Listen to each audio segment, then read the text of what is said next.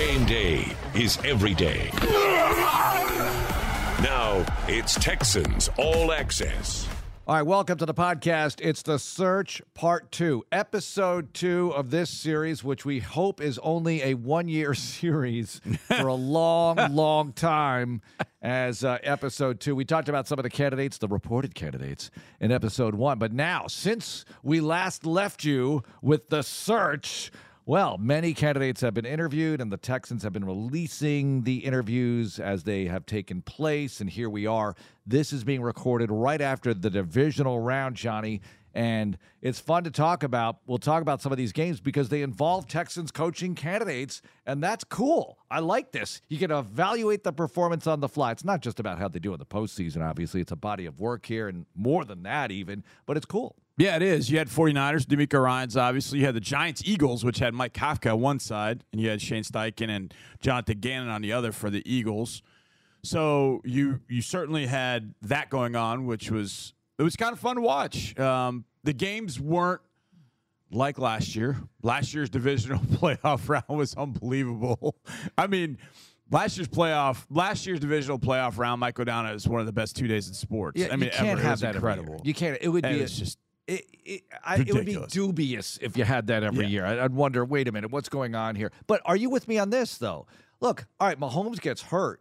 And I heard Sean and Seth talking about it. Well, it wasn't that fun to watch if you don't have a dog in the fight or whatever the case may be. And maybe that's true. But to me, I was really intrigued by how Andy Reid and company, how they were going to navigate their way to a win with a banged-up Mahomes after they had already played Chad Henne, semi-Texans killer Chad Henne. I mean, it's not like he's had enormous success, but he's had definitely some success against the Texans. And he did pretty well with that 90-plus yard drive.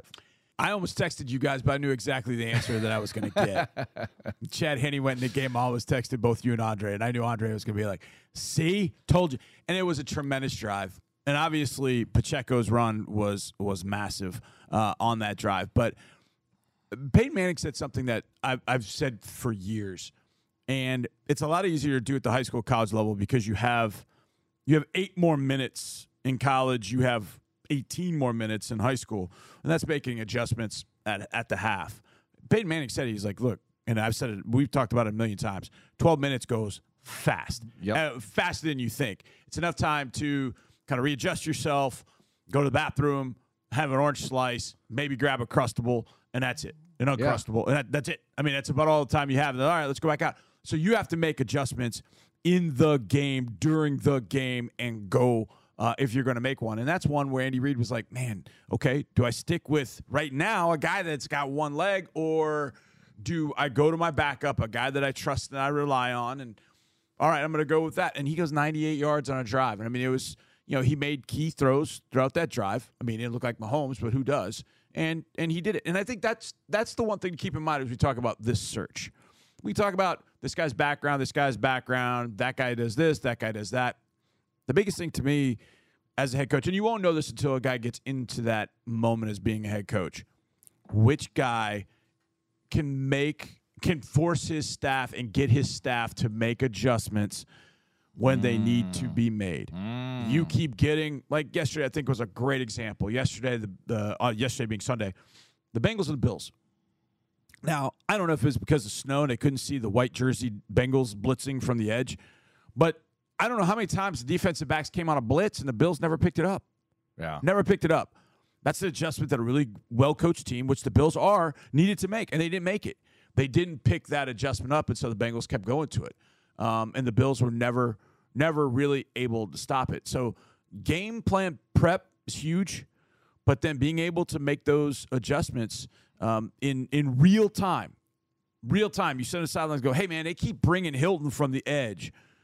When you see 21 in the slot, here's how we're going to adapt. Here's how we're going to adjust. And it never felt like the Bills were able to make that adjustment. So whether it's Steichen or Kafka or Gannon, Thomas Brown, DeMeco Ryans, Sean Payton, whomever, that coach has got to be able to make those adjustments or get his staff to make those adjustments. Even if it's walking over to the offensive line huddle, even if it's a defensive-minded head coach, walking over to the offensive line huddle and saying, hey, they're doing this to you defensively. We need to change this. Yeah, what are you going to do about that? Do it, coach. I got to go back and you'll help the defense. And Your staff then has to do that, and that's the kind of head coach I think you've got to be able to have, is one that can make those adjustments from week to week, but also drive to drive if needed.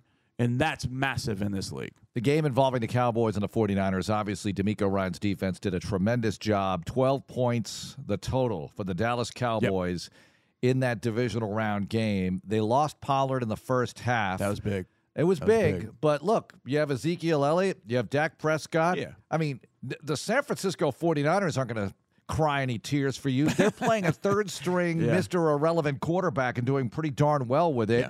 And I know they've been at it for a while. This was an in-game adjustment that the Cowboys had to make, and they didn't make it very well, and Dak threw 2 interceptions and all of that.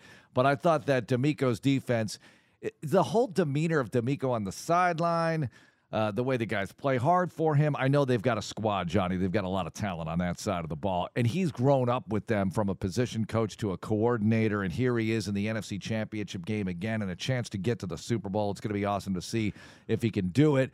But I liked what I saw out of him on Sunday against that Dallas offense. Yeah, there's no doubt that you're right. Without Pollard, Ezekiel Elliott, he's still pretty good. He's not what he used to be, but he's still pretty good, except for when they haven't played center. That's unfortunate. But DeMeco's got some talent. Let's not get it twisted. There's some talent, but there's also something to be said for, okay, you got talent, but what do you do with it? We've seen a lot of coaches that have a lot of talent and then they do nothing with it. Yep. They can't make adjustments. They just roll out the balls and let them play, and that only gets you so far. And I feel like when I watch the 49ers, I feel like it's a very disciplined group. They tackle well, and I think that's a lot on the players, but it's also on the coaching staff. Guys that have to be in the right position. Jimmy Ward was in a perfect position to make that one interception. I thought it was arguably the biggest play of the game. 6-6, the Cowboys are going down, potentially going to score before the half. I think it was before the half. And Dak throws a ball into a spot where he didn't expect Jimmy Ward to be, but Jimmy Ward is there, tips it, Fred Warner makes a play. And by the way, I said this last year, getting ready for the 49ers, and I'll say it again. I think Fred Warner's a top 10 player in this league. He's incredible. He is absolutely incredible. And to your point about growing up with DeMeco, when Fred Warner got into the league, DeMeco was his position coach. Yeah. And it's just that relationship has grown and grown and grown. And you can see that relationship with linebackers and defensive coordinators over the years. You know, Lovey had that with his guys, Urlacher and Briggs up in Chicago for a long, long time. So that'll be one thing that DeMeco has had and had that relationship. So Fred Warner, if DeMeco ends up taking, one of his head coaching jobs, and hopefully it's here, but he's going to have to forge that relationship quicker than not. But he's also coming here with a lot of stroke. He'll be, number one defense. Guys are going to pay attention. Of course, we always knew when he was a player, guys, he spoke. People paid attention. He wasn't called Cap for, whatever you're going to call this guy Cap. I mean, he's called Cap for a reason. So there's definitely that. I thought the most impressive performance all week, and he's not. It's funny because Robert Hensley texted us this. Lou Anarumo, the defensive coordinator for the Bengals, put on a show against the Bills. He did. He's just not. His name is not being considered as such, and I don't know if that's just the defensive mindset. There are not many of those out there. I don't know what it is. Lou Anarumo's a little bit older. But he put on a show. The others were the two Eagles coordinators. The Eagles absolutely dominated a team they'd already seen twice this year. Yeah, dominated. I mean, it wasn't even a ball game. Mark, he was to a point Saturday night. I shut it off at halftime. I'm like, well, I'm not wasting my time. I decided to watch Abbott Elementary. No way. I shut it off. Why? It's 28-0 at half. Yeah, I know. It's gross. This is ridiculous. Talk to the Jags about 28-0, 27-0. Yeah, well, I mean, you never know. Well, I mean, I kept tabs on it. Yeah, of course. And the Giants game, I'm like, no. The Eagles. It's interesting because when we played the Eagles here, and we're going toe-to-toe with them on Thursday night. 14 at the half in that one. And we've got the ball in the third quarter. It's interesting because the Eagles did a kind of a telestrator. They did it with their defensive backs coach, Denard Wilson, and talked about the interception that got flipped going the other way. And so it was interesting to see that. But those coordinators, Steichen and Gannon, to me, it's interesting because you can see, young guys are always trying to come up with something new. That was, hey, check this out. Hey, watch me do this. Mm-hmm. Those guys just they've cultivated a plan, and they follow it. And it doesn't mean they can't adjust to it. I think quite the contrary. But they don't have to do flashy things. They're not bringing this guy off this edge and dropping 3 guys into coverage. They're not showing you 9 to the line of scrimmage and then blitzing 5 and dropping 4. They just play good, solid football. When you have, and this is one of the things that I think is even more key in the NFL now, and we saw this, we seen this with the Texans, and it felt like it was telling about the Texans when guys went down, especially in the Dallas game. When guys went down in the Dallas game, like I think about Steven Nelson. Steven Nelson goes down in a Dallas game. Tremont Smith stepped in, and 2 picks, played a pretty solid ball game all around. Reed Blankenship, a rookie safety for the Eagles. Not only, Tremont's got some pelts on the wall. He's been around for a little bit. Reed Blankenship's just a rookie. And the Eagles have had some guys banged up in his secondary. Reed Blankenship's got to go in. He makes some huge plays in that game. So to get something out of an undrafted rookie at this time of year, I think speaks a lot to Jonathan Gannon on the defensive side and then Shane Steichen on the offensive side. That offense was just a machine. And Jalen seemingly is about as healthy as he could be. But this is a great challenge. All right, Mike Kafka, and I believe that's the proper pronunciation, not like Franz Kafka with Metamorphosis. Yeah. Kafka. But Mike Kafka, I'm not taking anything away from his performance this year with Daniel Jones and that offense, which overperformed. Come on. And they win a playoff game on the road against the Vikings. And I know the Vikings are the subject of many memes, NFL memes. People mock them and Kirk Cousins and the chains and all that. I get it. But you're on the road at Minnesota. We've been there. It's a very tough place to play. They got that victory on the road, a playoff win. First time in a long time for the Giants. Good season, maybe a great season, degree of difficulty in the context of where we thought they would be, right? Yeah. But the Eagles are an elite team, and Johnny, and so I'm just going to put this Kafka thing up to the side. I don't know what the Texans think of Kafka. They interviewed him. But I'm not going to take anything away from his performance this year based on that playoff loss. Daniel Jones kind of turned back into Daniel Jones in that game, but so what? They had a really nice year, and he's an up-and-coming coach, and good for him. And who knows, maybe he's the next coach of the Texans. But I like those guys in Philly.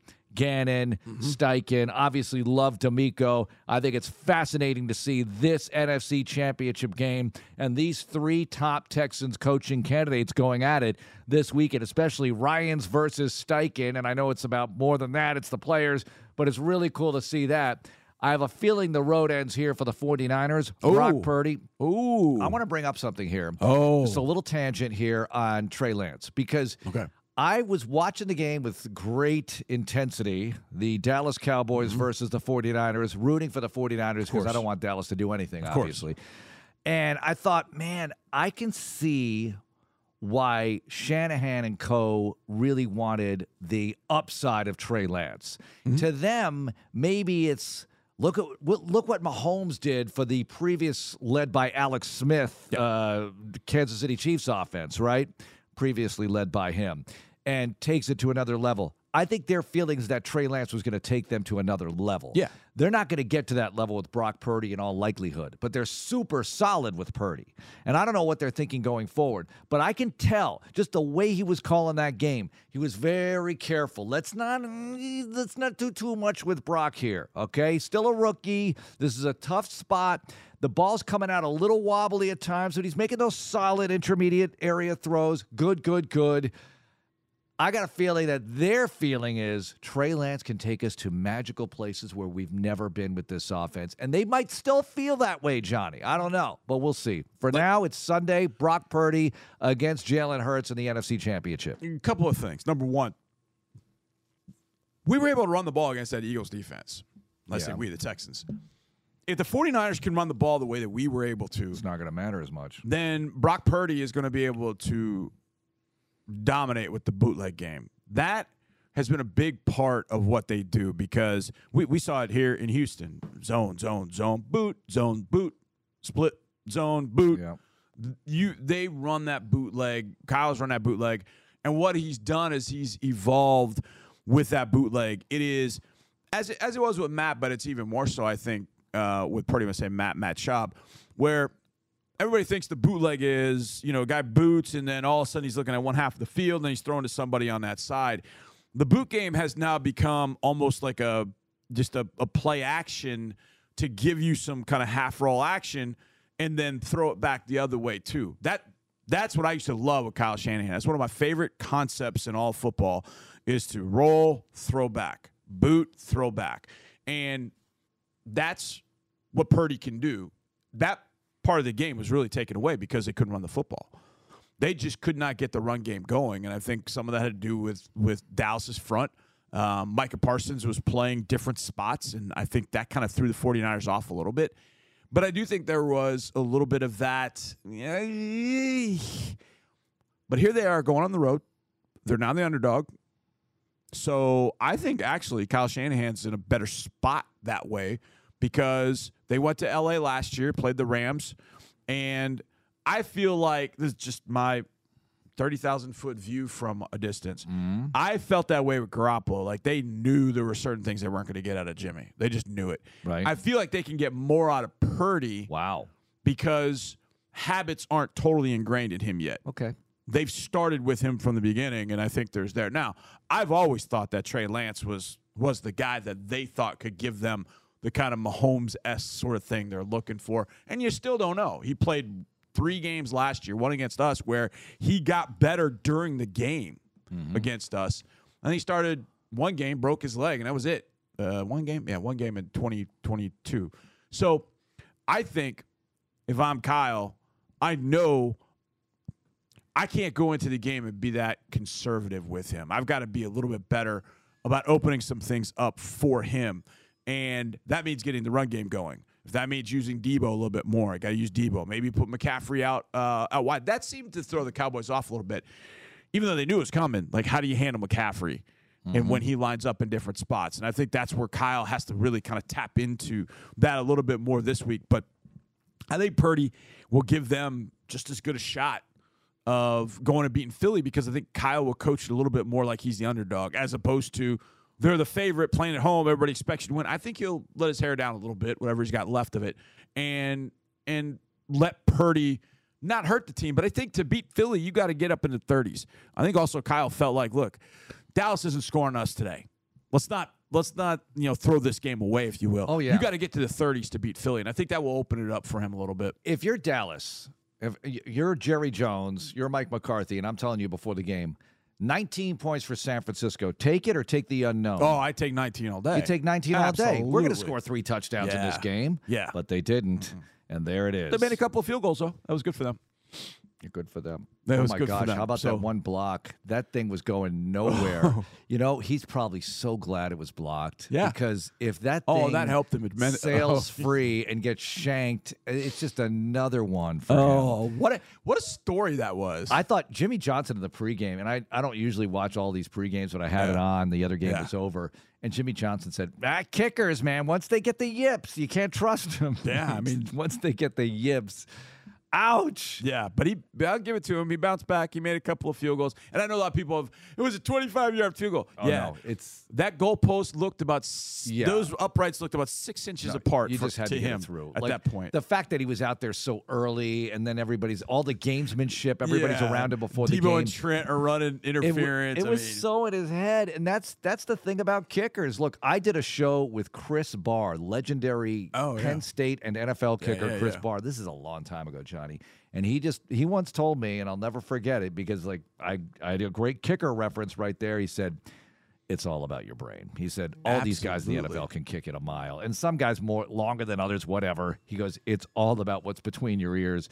And can you handle that? Can you handle the pressure? Can you step up there, make the big kick at a big time?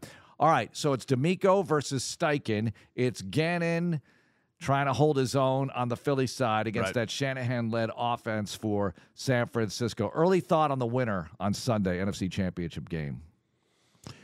I've said San Francisco for a while. I remember the first day we asked Dre who was the best team, who would you put your money on to go into Super Bowl, and that was I thought San Francisco. He said San Francisco. I've been in favor of San Francisco. Here's the difference. I think San Francisco's got a 6.5 or a 7 in their bag. They're going to have to be a 10, and they've got the capability of being that. The Eagles, to me, are a solid 9 across the board. Yeah. Like, the Eagles are going to be a 9. You know that. At home. They're going to be a 9, and they don't change. They're a 9 wherever they play them. So, but the 49ers have got that 6.5, 7 in them, which I think is what they got against the Cowboys. The 49ers best beats the Eagles best. Ooh, the top-level performance, if they get there. Right. I'm picking the Eagles. What about Bengals Chiefs? Oh. We don't know about Mahomes, and as we're recording this, things could be changing as we speak. I got the Bengals, though. The Bengals just look so hot to me, and I know they're banged up here and there and everywhere, but gosh, Joe Burrow's so confident. They are feeding off of that. And when I know Romo gets a lot of heat, but when he's talking about Burrow just standing up at the line and Peyton Manning the situation, looking around like, I'm going to go to the slot left here. Right. I'm going to pick my guy when I get up to the line of scrimmage and see the matchup, which is what Manning used to do, and Brady too. They could just do it. If Burrow's that good, if they're really operating like that, good night, everybody. I mean, he is so polished right now, so confident. I cannot pick against Joe Burrow in that game. The Bengals are 3-0 in 2022 against the Chiefs. They beat them in Week 17 of the regular season. Wow. Then they beat them in the playoffs. Then they beat them this season. I think that's got to stop. I think Mahomes will do everything in his power to make it stop. Or Chad Henne. Or Chad Henne. I don't think Henne beats him. I think here's the thing to think about. When we played Mahomes in 19 up there, he was coming off the week before he had injured his ankle against the Colts. He played against us, but you could tell he was not the same. The scrambles were out, and that was big. And Lou Anarumo will put the heat on him and force him to do it. I think it's very tough to beat a team 14 times in a row, but if any team is going to do it, it's the Bengals. But I'm not going to be a prisoner of the moment. I thought Buffalo's going to come out of there, and if it wasn't Buffalo, it's Kansas City. I just think Kansas City playing at home with Mahomes, whether he's 100% or not, who knows. But I think Cincinnati will scheme it up and make it tough for him, but I think Kansas City in the end will not let 4 times in a row. It won't happen. So I'm going Kansas City, and you got to twist my arm and go Philadelphia. But I'm going to San Francisco. I'm going to Kansas City, San Francisco. Yeah. I mean, I'll be pulling for D'Amico. Trust me. He's family. Whether he's the head coach or not, I'll be pulling for D'Amico. But, in fact, if he's not going to be the head coach, then you want the other guys to be done sooner. Yeah. I want somebody in here sooner rather than later. But, look, you want to wait for the right guy, whoever it might be. It's going to happen when I'm at the Senior Bowl. You know that. Of course it is. That's happened twice now. I know, but look, we don't want to make a habit of this kind of thing. I want this to be done. I don't want this show called The Search. Yeah, this needs to stop. Yeah. The search needs to stop. I want to bring it back in like 10 years. 10 Yeah. years from now, we'll bring back The Search. That's what we're hoping for after much great success. But I want to see Mahomes try to scramble, because what do I always say about Mahomes? It's the runs that kill you as much as anything at select times, and he won't be able to do that, you would think, as well as he usually does. All right, that's going to do it for this episode of The Search, Episode 2. We'll find out what happens on Episode 3. Episode 3 might be the actual naming of the head coach. We'll find out soon enough. Check out all the other podcasts wherever you got this one, including Drew Doherty talking to Chris Myers, which is awesome, and what he has to say about Andre Johnson getting into the Hall of Fame. Have a great day. Go Texans.